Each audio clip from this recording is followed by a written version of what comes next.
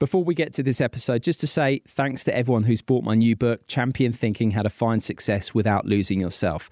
Published by Bloomsbury, the response has been terrific. It's an Amazon bestseller. It's been top 20 in the airport charts consistently, and the reviews have been terrific right across the board. And if you like this episode that you're about to hear on Flow, you'll be sure to enjoy Champion Thinking.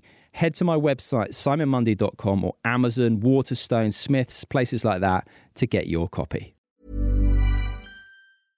Hey, I'm Ryan Reynolds. At Mint Mobile, we like to do the opposite of what Big Wireless does. They charge you a lot, we charge you a little. So naturally, when they announced they'd be raising their prices due to inflation, we decided to deflate our prices due to not hating you. That's right. We're cutting the price of Mint Unlimited from $30 a month to just $15 a month. Give it a try at mintmobile.com/switch. $45 up front for 3 months plus taxes and fees. Promo rate for new customers for limited time. Unlimited more than 40 gigabytes per month. Slows full terms at mintmobile.com. There's never been a faster or easier way to start your weight loss journey than with PlushCare. PlushCare accepts most insurance plans and gives you online access to board-certified physicians who can prescribe FDA-approved weight loss medications like Wegovy and Zepbound for those who qualify. Take charge of your health and speak with a board-certified physician about a weight loss plan that's right for you. Get started today at plushcare.com/weight-loss. That's plushcare.com/weight-loss. plushcare.com/weight-loss.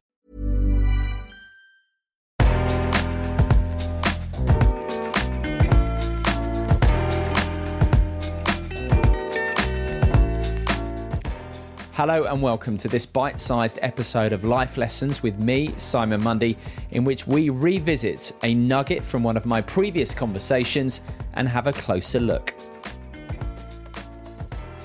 We are halfway through the Strictly Come Dancing season 2023, so what better time could there be to revisit my conversation with the ex-Glitterball champ and Strictly favourite Kevin Clifton. Kev is a lovely bloke, and I've got two clips from our chat here. The first is when he shares what was a devastating early experience he had while competing on the dance room floor as a kid. And the second is about his experience on Strictly, finishing second on numerous occasions before finally winning with now wife Stacey Dooley.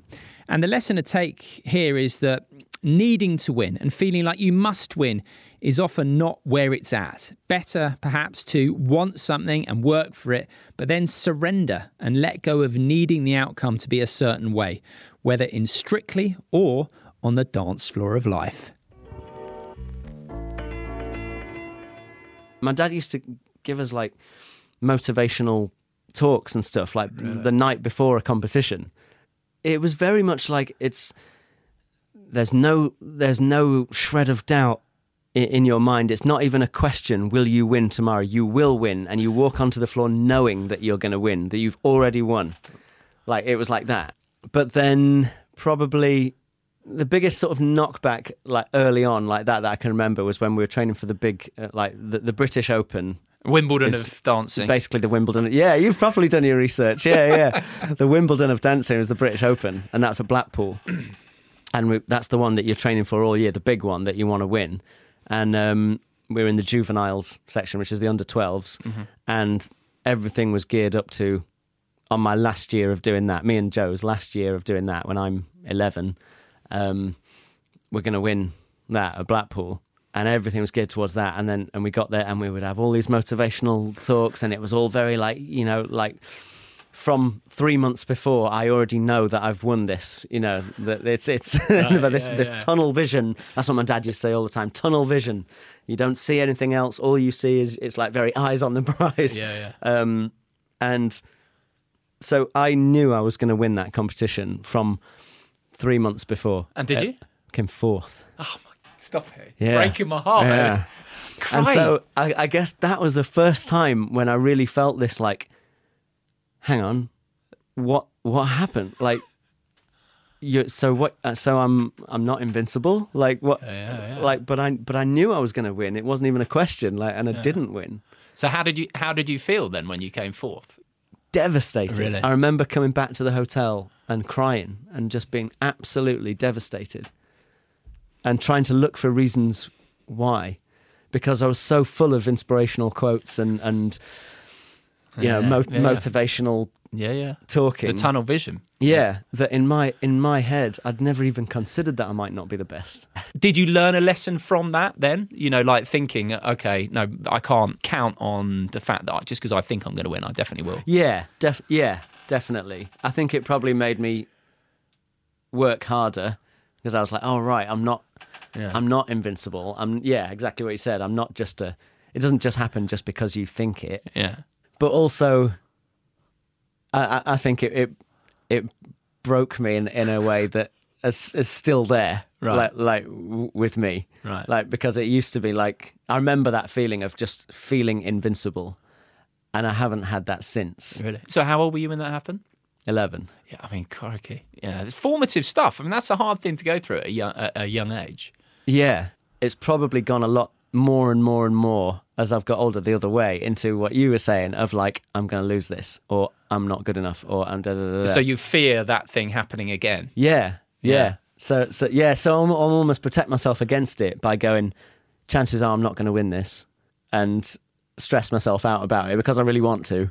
Yeah, it's interesting how we do make that. So you've made that decision then, and it almost becomes unconscious. It's like the cliched person who has their heart broken at 13. And then runs away from exactly. relationships because they're dreading it happening ever again. And it's not like at the forefront of your mind, but it's funny how our brain makes these decisions, and then boom, there we are. We're stuck with it as an unconscious belief for the rest of our life. Like my first 4 years on Strictly, I was runner-up. It's the Ivanisevic story. I love it. Yeah. So my first year, it came down to like, it was Ali Ash came on the show the same year as me, but he won. And then the next year, I thought I had a real chance to win when I was dancing with Frankie Bridge, but didn't. We came second. The next year, I was dancing with Kelly Bright, and she absolutely smashed it in the final. And we didn't win. The next year, I was dancing with Louise Redknapp, and that was the year that I was in with my sister in the final. And on that year, I got to a point where I was like, I feel like I have to win this now. Like I know it's an entertainment show, but I can't just keep coming second. Like there has to be a point where I do it, and I got almost back towards that mindset of like, this is the one I'm going to win this year, and came second again to my sister. Oh God, that is tough, isn't it? Which was like mental.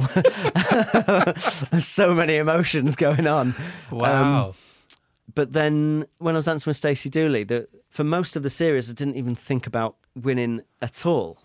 I just didn't think it would be a thing. Like we weren't one of the favourites to win. And then it seemed to start going better and better and better. Then when we got to the final, there was this weird thing in me that was like, I don't care if we don't win this time. I'm not obsessive about it like I was before. I actually don't care.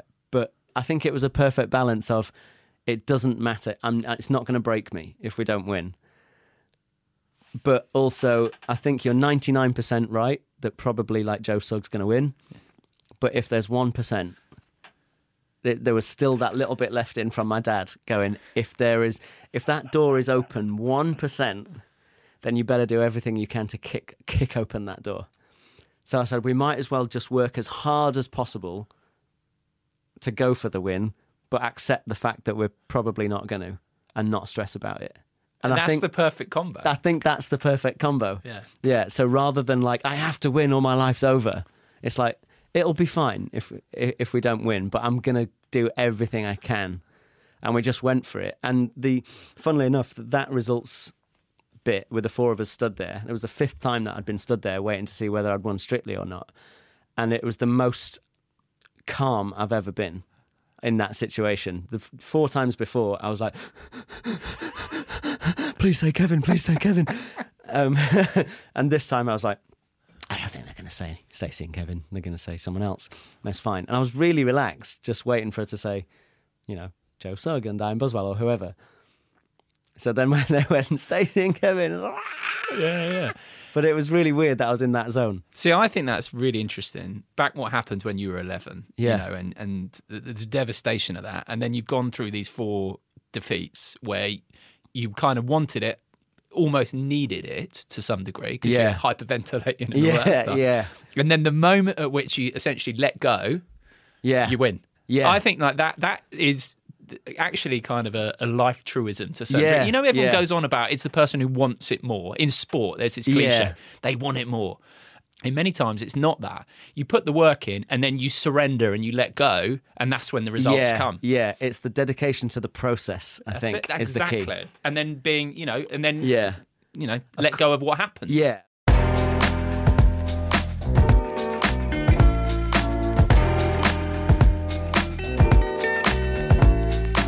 Thank you for listening to this week's bite-sized episode with Kevin Clifton. Hope you enjoyed it. I'd be delighted to hear your thoughts, and you can always let me know if you're going to be watching Strictly on Saturday too. Get in touch via my website, simonmundy.com, or at Simon Mundy on social media.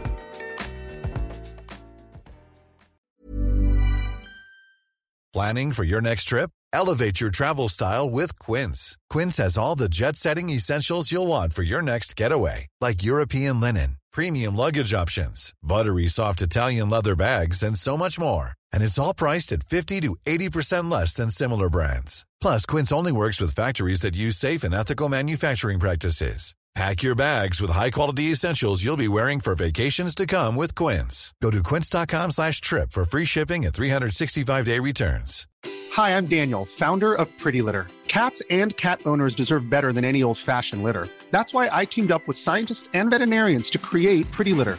Its innovative crystal formula has superior odor control and weighs up to 80% less than clay litter. Pretty Litter even monitors health by changing colors to help detect early signs of potential illness. It's the world's smartest kitty litter. Go to prettylitter.com and use code ACAST for 20% off your first order and a free cat toy. Terms and conditions apply. See site for details.